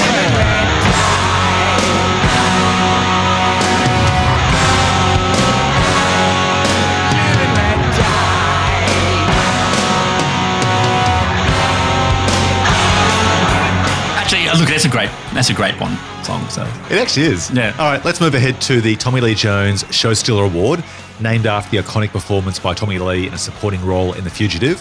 Who stole the show, despite being in a small or poorly written role? Starting with Rogue Nation. So this isn't about chewing the scenery, am I correct? Correct. This is just this is good acting. This is doing a lot with a little. Okay. Well, could I give it to Sean Harris? Can he be someone? He's my nominee. Yep. Okay. And under Spectre, I had Ray Fiennes because I just think he actually brings a lot on screen, even if the role is pretty small. I'd vote for Ben Whishaw because Oh, yeah. He's cute and cuddly. he's the voice of Paddington. Oh, well, he actually is cute and cuddly. There you go. You know? Good casting. Okay. So it's Sean versus Ben. I'm obviously going to want to give any award to Sean Harris because Sean gets it. Done. I feel like he always looks so sad and grim. This would cheer him up. He's in a great film, actually, playing a baddie. It's this film called, I think it's Harry Brown. Oh, yeah. He's in that one sequence where he keeps tweaking his nipples. And I think he's a heroin dealer or something, right? Yeah, it's great. It's great. He has a face that's just so iconic. That's the absolute high point of that movie, Harry Brown. But also, he played Ian Curtis in 24-Hour Party People, which is just a fantastic Michael Winterbottom movie starring Coogan. And he's really good as Ian Curtis. Anyway, anytime he turns up on screen doing anything, you know, even in arguably pretty average movies, like Scott Derrickson made a spooky movie with Eric Bana and Edgar Ramirez about like cops investigating the paranormal. Anyway, he's the villain in that. He's just great. I just love him. I love him. All right. He definitely gets it. I love him. Okay. Moving on to the Dustin Diamond Award, named in honour of the actor who didn't kick on with a big career. Rogue Nation. I've got 2 nominees. I actually have Sean Harris, although he did reluctantly come back for the follow-up film. No, he's a supporting actor and he's got a great career. He's killing it. Okay. Jeremy Renner. Yeah. He's a nominee because, unfortunately, he couldn't reboot his career. He couldn't do it with Bourne, couldn't do it with this one. I guess he's had Hawkeye to fall back on. That's all I had, and no one for Spectre. How about you? Look, I don't want to knock Mr. Renner himself too hard, but Hawkeye is definitely the worst one of those Avengers. Yeah, but at least he's actually earned some cash. Apparently he buys and flips houses and spends most of his time doing that these days. So I guess his career hasn't been as big as it could be, but Hawkeye is that steady paycheck which pays the bills. Right. But I don't think he's, from an acting point of view, I don't think he has made the most of the opportunity he's had since The Town, since The Hurt Locker. Sure. He was great in The Town, wasn't he? And Spectre, I don't know. I wish Naomi Harris was in more stuff. Oh, well, there's an award for that. Oh, okay. I don't know. Should we just put it as maybe there aren't any winners this week? Okay. No winners. Okay. The winner Chicken Dinner Award. Who came out on top in each of these movies? And was it their career high, starting with Rogue Nation? Rebecca Ferguson? Yeah, I've got her and also the director Christopher McQuarrie. And under Spectre, I actually really had Ray Fiennes because I thought everyone was at such a low level that he was doing the best out of anyone, which is a pretty sad reflection given how little he is in the film. This is a dumb question. Did he get set up in the previous one to this? Or is this... You mean put in that position in the chair, the role? Yeah, as M. Yeah, he did. Right. Yeah, he did. It's like I think he appears at the very end of Skyfall. She dies, but he's kind of like brought in halfway through the film as a character and then assumes her role. Right. Hey, what award are we talking about again? The winner Chicken Dinner. Who came out on top? Yeah, that's right. Daniel Craig got paid a shit ton of money. Yeah, I guess he did really well. Actually, from a financial point of view, he definitely did. I would say this set up both Ferguson and McQuarrie. I'm going to put it as a tie for them because Ferguson already has an award, so I might let her keep that one. But for McQuarrie, this basically, he was in director's jail for about 10, 11, 12 years after Way of the Gun. He comes in and does a bit of rewriting on Valkyrie, forms this Tom Cruise relationship. But this film was so good to him, he's now doing 4 Mission Impossible films in a row. Wait, what? Yeah. I thought he was doing 2 coming up. Well, no, it'll end up being 4 in entirety. Oh, you mean, okay, I see. Right. Yep. Oh, yeah, he often talks on Twitter about pitching his original ideas and no one going for them. But, as far as the disappointment of a life led having your ideas shot down, that in between those he pisses off and does, $200 million budget Mission Impossible movies. So truly, how bad could life be? He's just the best raconteur when he talks about filmmaking in general. And he can talk for like 3 hours underwater. And he's pitched these ideas, like one's about, I think it's Booth. It's called Booth. It's about the guy that actually shot Lincoln. And it's a fascinating story. And he refers to all these amazing ideas he's had, scripts that have been through 10 rewrites. No one will touch them. But here he is sort of locked into not director's jail, but it's like, I don't know, it's a good situation to pay the bills.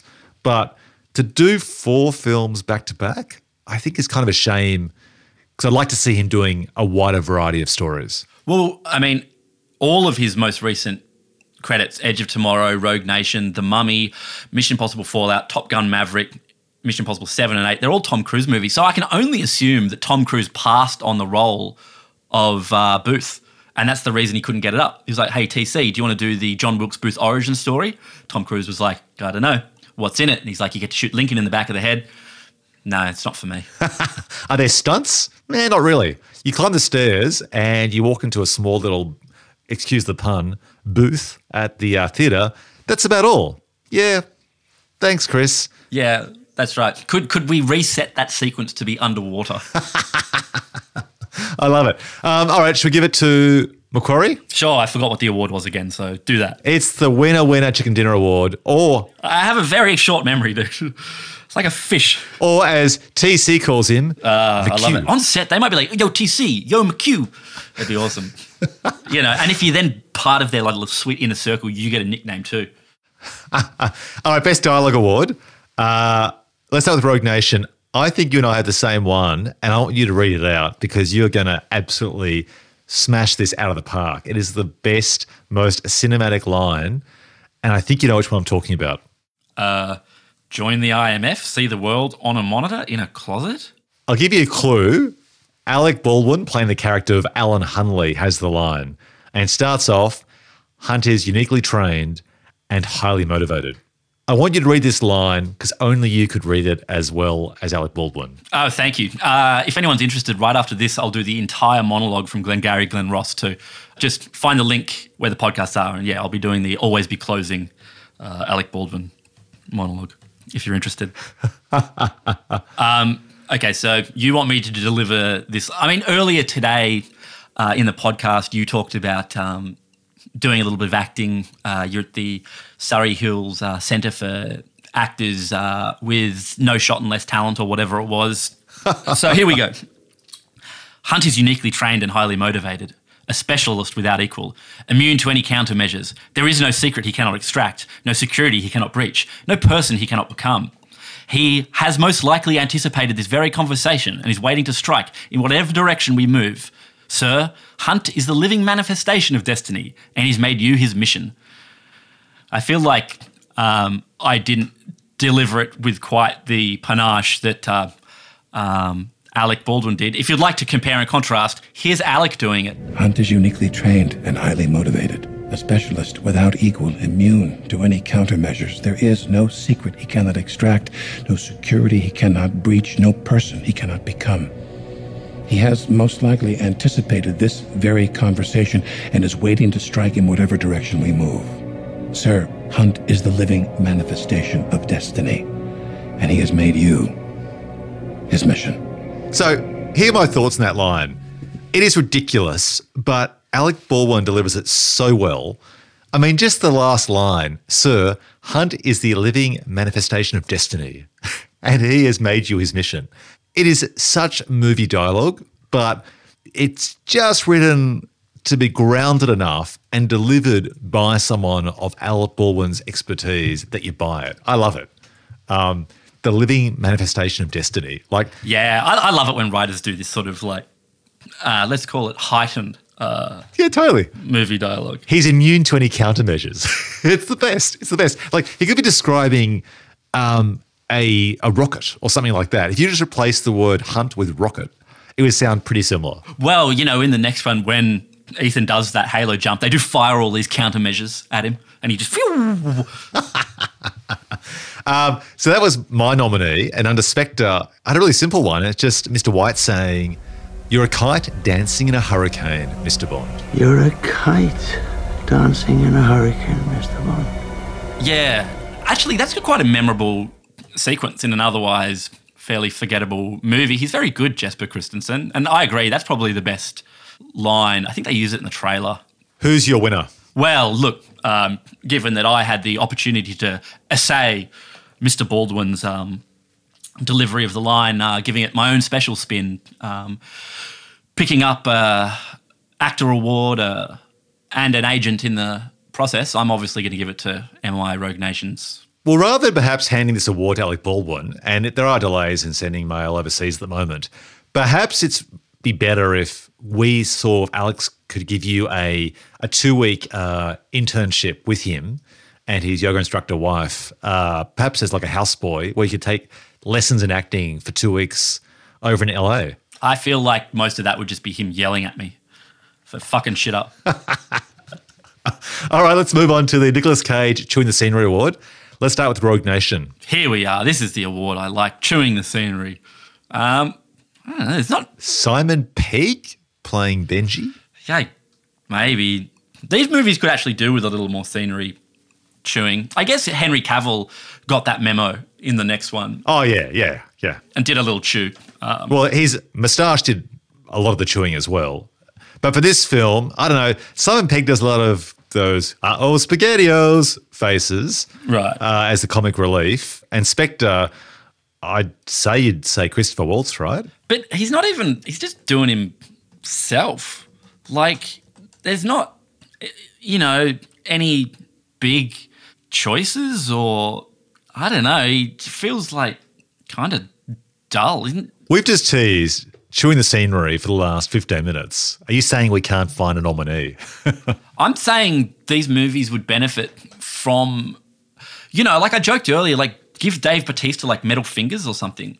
He pokes a guy's eye out to set his character up. Ooh, he can. Apparently, all you need to take the job of the guy above you in the Spectre organization is just to walk up behind him and kill them. All right, in the spirit of that, then let's call it Dead Rubber with no award winners because no one chewed enough. That's right. If Dave Bautista had metal legs, winner. All right, let's jump to the Taking a Paycheck Award, which speaks for itself. So Rogue Nation. I mean, given all they joked about luring Craig back, I know we're talking about Rogue Nation, but isn't he just the winner? Yeah, I think so. I think we give him the award. He earned, $30 million plus. He wasn't very happy about it. He gave bad press coverage afterwards and referred to preferring to slash his wrists than star in another one. So he's the winner. Let's move on. I mean, what a sook. Fuck. Exactly. Yeah. The Stephen Tobolowsky Award, a.k.a. Hates That Guy, named after the actor who appeared as Ned Ryerson from Groundhog Day. Gabe, who triggered Hates That Guy when he or she appeared on screen? Starting with Rogue Nation. Okay, well, we've talked about Sean Harris, so not him. Tom Hollander, he pops up as the Prime Minister, who I don't even know if gets a name. He's just Prime Minister. Yeah, he's classic. He was in Hannah, Pride and Prejudice, Gosford Park, and About Time. He's a good nominee. He was quite great in Hannah, wasn't he? He played like the bleached hair assassin. Yeah, he was awesome. It's kind of the only thing I remember from that. Yeah, he was great. Film. He's in a lot of stuff. Simon McBurney. Who played Atlee. He's from Tinker Tailor, The Last King of Scotland, and Body of Lies. He's got like the most unfortunate hairline of any working actor. His hairline is spectacular. So let's describe it to the podcast listeners if they haven't Googled already. It's like he was bald and he had, I'm not saying he's had this, but it looks like he was bald and he had like hair transplant where he's put like a hairline in a regular place across his forehead, but then there's no hair behind it. It's amazing. He should just shave his head, but he continues to maintain this halo of a few strings stretched across his scalp. Totally. He doesn't even cut his hair short. He's like waving this hairline in our faces. I can not recommend enough Googling Simon McBurney hair. In Body of Lies, same hairstyle, and I remember that scene with his hairline more than the rest of Body of Lies, and I love that movie. Yeah, it's amazing. Anyway, I'm glad we got to talk about Simon McBurney's hair. And maybe he's just clinging to, when he was younger, if you look at pictures when he's younger, he had a nice full head of hair, kind of handsome guy. He's just clinging to that. Just shave your head, bro. Look, Mark Strong shaves his head, looks great. Exactly. The problem with Simon McBurney is that rather than receding at the temples, he's just receded at the back, but weirdly the front has just hung in there. It's like a classic Premier League's white soccer player haircut. I find it like an eclipse. I can't look away. Yeah, totally. It's so distracting. Oh, man. All right. Spectre, I had Rory Kinnear, who plays Tanner. Yeah. Who you'd very memorably remember as the pig fucker Prime Minister. Yes, from the Black Mirror episode. Yeah. I sort of feel like we've talked it into Simon McBurney, right? Oh, yeah. Okay. Absolutely. All right. Or just his hair. Just his hair. Just give it to his hair, There's and it just waves there. It's like two samurais could fight atop his head amidst like gently flowing hair. I don't know. I feel like it's actually a website you could do or a YouTube channel. There's one called Pimple Poppers, right? Oh, gross. Where you basically watch this dermatologist. She squeezes cysts and blackheads and zits and disgusting. All sorts of things. I sort of feel like there's a hairline version of that, which is just based on just various close-up shots of the camera moving across Simon McBurney's hairline. Totally. Do you remember is AbeVagodaDead.com or whatever? No. Okay, Abe Vigoda was an actor from The Godfather and so on. There was a website called Is Abe Vigoda Dead? Anyway, every day it would say no until one day it said yes. Has Simon McBurney cut his hair.com? I love it. And you basically have a little clock ticking in the corner One day. for every day that goes by. One day. Excellent. And then if he gets his hair cut, it resets. Exactly. Just cut it short, mate. Anyway. Let's move on to the Delroy Lindo Award for great actors who aren't cast often enough. Rogue Nation. Tom Cruise. Ving Rhames as Luther Stickle.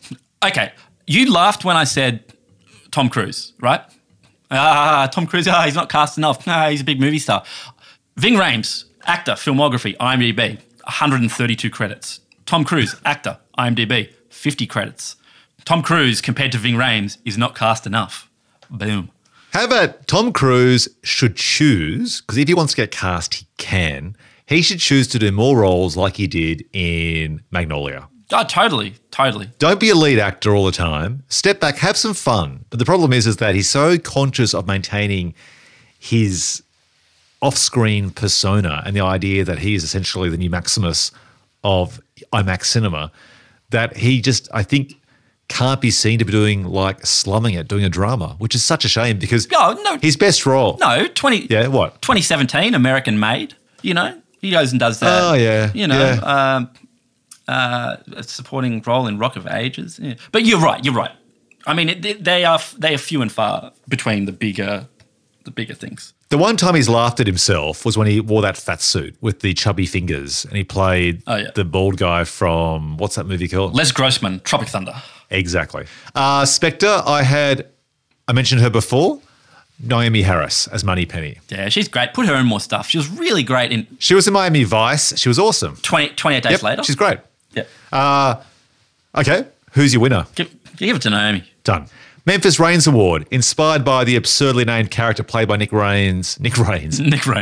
Nice. Nick Cage from Gone in 60 Seconds. Who steals the cake for the most ludicrous name?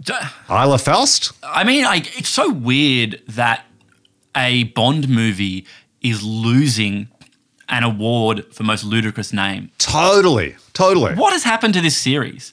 You know, even the Brosnan ones had, you know, Christmas Jones and various stupid names, but oh man, bring that shit back. Dave Bautista's character is called Hinks. The name is almost there. Call him Jinx, right? He always jinxes. Oh, they've already done a character called Jinx. Halle Berry. Yeah. Yeah, but you know what I mean? Like, choose something there where basically call him Destiny or, you know, Boulder or something. I don't know. Like, I just feel like you're going to go for the big hulk of a character who's the silent type. Give him a name that at least conveys character through his name. We're a long way from Pussy Galore, aren't we? Yeah, I guess we are, and times have changed. You know, Honey Rider. No, but I mean, Xenia Onatop. Oh, classic. You know, that was a cool name. Anyway, bring some of that shit back. You know, they don't have to be like Pussy Galore, but, you know, a little bit of pepper on that steak wouldn't hurt. Yeah, I think Isla Faust has to be it, right? Yeah, and that's a legitimately cool sounding name. Yeah, okay. The Memento Award, name for moments you completely forgot about until you rewatch these movies. Let's start with Rogue Nation. I had the train station confrontation. I have no memory of that. You know the part where he sits down with Rebecca Ferguson and the other guys are all kind of surrounding them? I just couldn't recall that before at all. Yeah, I'd vote for the plots of both movies. I couldn't recall those. Well, I actually have a Spectre, the entire movie except the opening and final sequence. Yeah, that's right. All right, Spectre gets it. And it's weird because I forgot how kind of low rent the end of Spectre is when they're just sort of running through like a warehouse, you know? Oh, it's terrible. Yeah, with signage and yeah, it's like, what? Oh. Yeah, I agree. And also too, just to rub salt to the wounds in terms of having a passive female character. You know, she's tied up, she's gagged and surrounded by, you know, strings and a bomb. It's so cliched. Yeah. Yeah. And at the end when he's on the bridge and everyone's there like watching, is he going to shoot Blofeld in the head? Yeah, I know. All right, we've got to the Die Hard Award. We're almost in the home stretch, named after the influence of Die Hard, which inspired a subgenre of an everyday hero against a group of baddies in a single location, like Under Siege. So, Gabe, if imitation is the ultimate flattery, did either of these movies leave a legacy by inspiring a crop of clones? No. Except each other. So, yeah. To me, they've become actually so generic in their storyline that they now imitate the previous film in their own franchise. That's right. I mean, with the next one, I guess they dinged Skyfall for ripping off the Dark Knight idea of the villain whose plan was always to be captured, blah, blah, blah. But it feels like in the next one, they're just going to do that again with anyway, who knows? Yeah, they're generic enough that they're just ripping themselves off by now, aren't they? I can hear the exhaustion in your voice, and I hear you, I feel you. So let's spice things up, Gabe, because I feel like we've come to that time of the podcast, baby. It's the Milking the Speed Cow Dry Award, named after the infamous sequel Speed 2, which took the high stakes of a runaway bus in a crowded city and relocated it to a sluggish cruise ship. So, Gabe, imagine this. Let's say there's an opportunity to make a sequel to Rogue Nation or Spectre. They're both espionage movies about spies chasing after secret criminal organisations through various countries like Austria, Morocco and London, while their intelligence agencies are shutting down, and it appears that both have antagonists that are the authors of the lead character's pain. So, which film could we make a sequel to, and what's our pitch to make it? With, I guess, the caveat that they have made a sequel to Rogue Nation and a sequel to Spectre is coming out. Well, if someone said to you, Ben, hey, dude, you can write either a Bond film or a Mission Impossible movie, which would you want to write? Oh, good one. Okay. I would want to write, it's hard.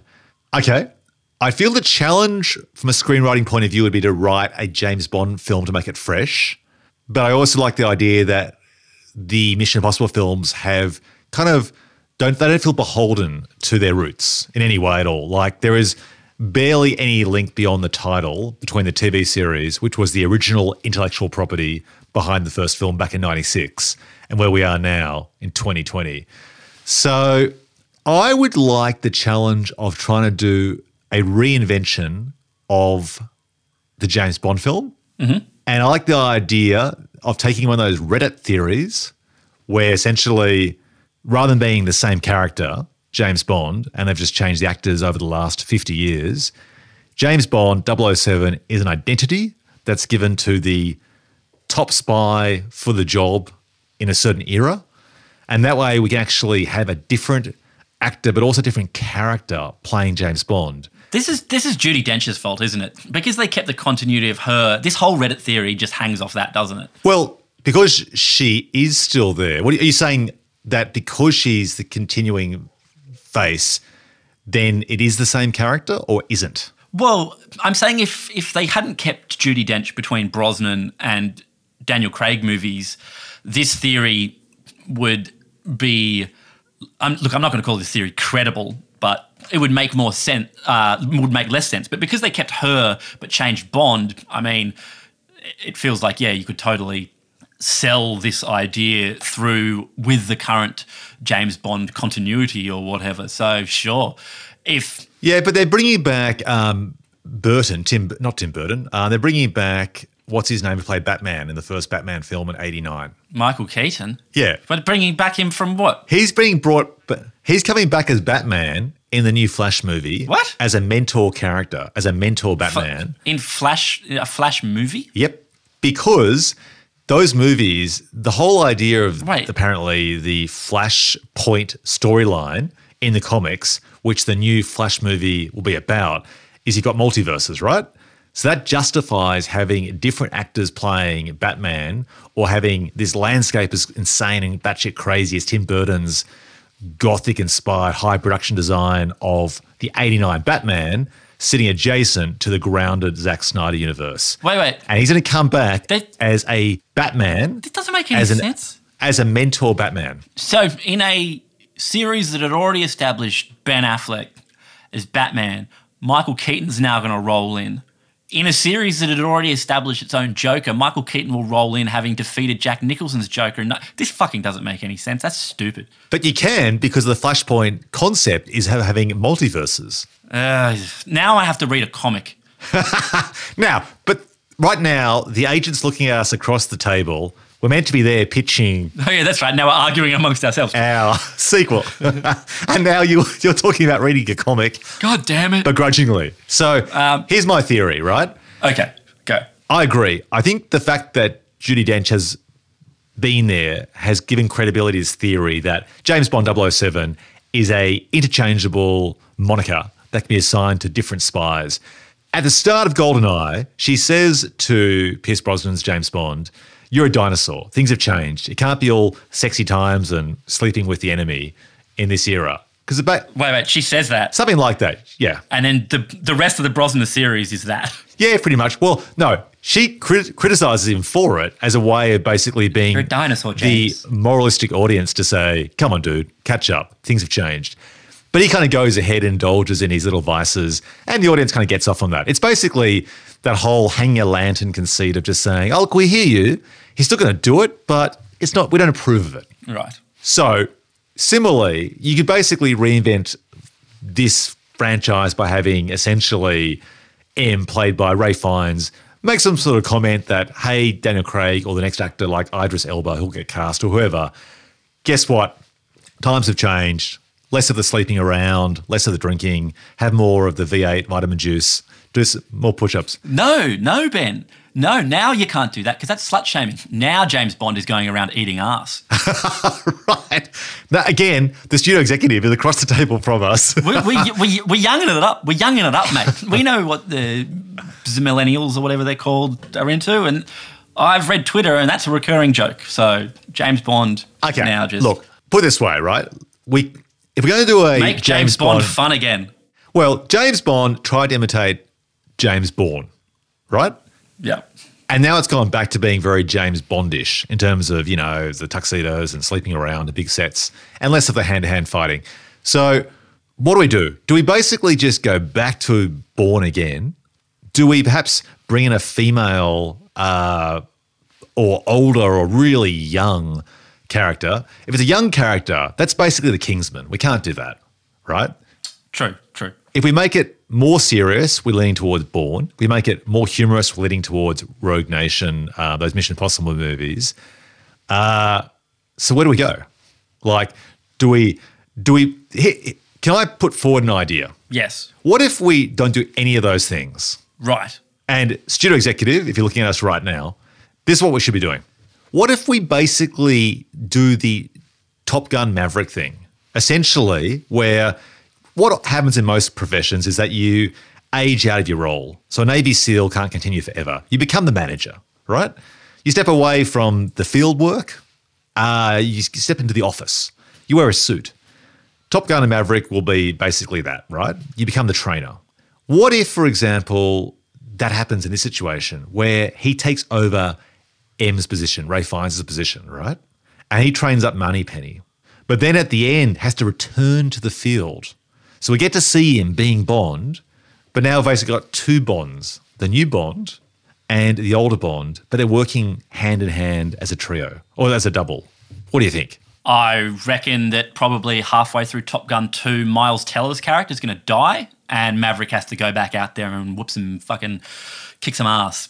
So, sure. So that's the pitch I'm putting forward for the new James Bond film we should do. After No Time to Die, if Daniel Craig comes back, we do that. Or can he come back in a cameo? Put a few kilos, bit of a beer belly. Didn't Danny Boyle want to kill him off? Was that a point of contention that I think Danny Boyle was like, I'll do it, but...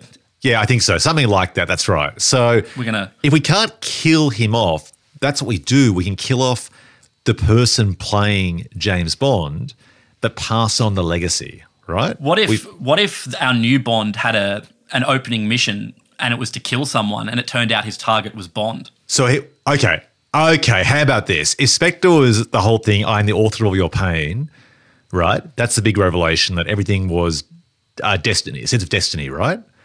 In the new film, we go with that idea you said, and it turns out that there have been multiple James Bonds, and he always thought he was the only James Bond, and now he has to kill the other James Bond.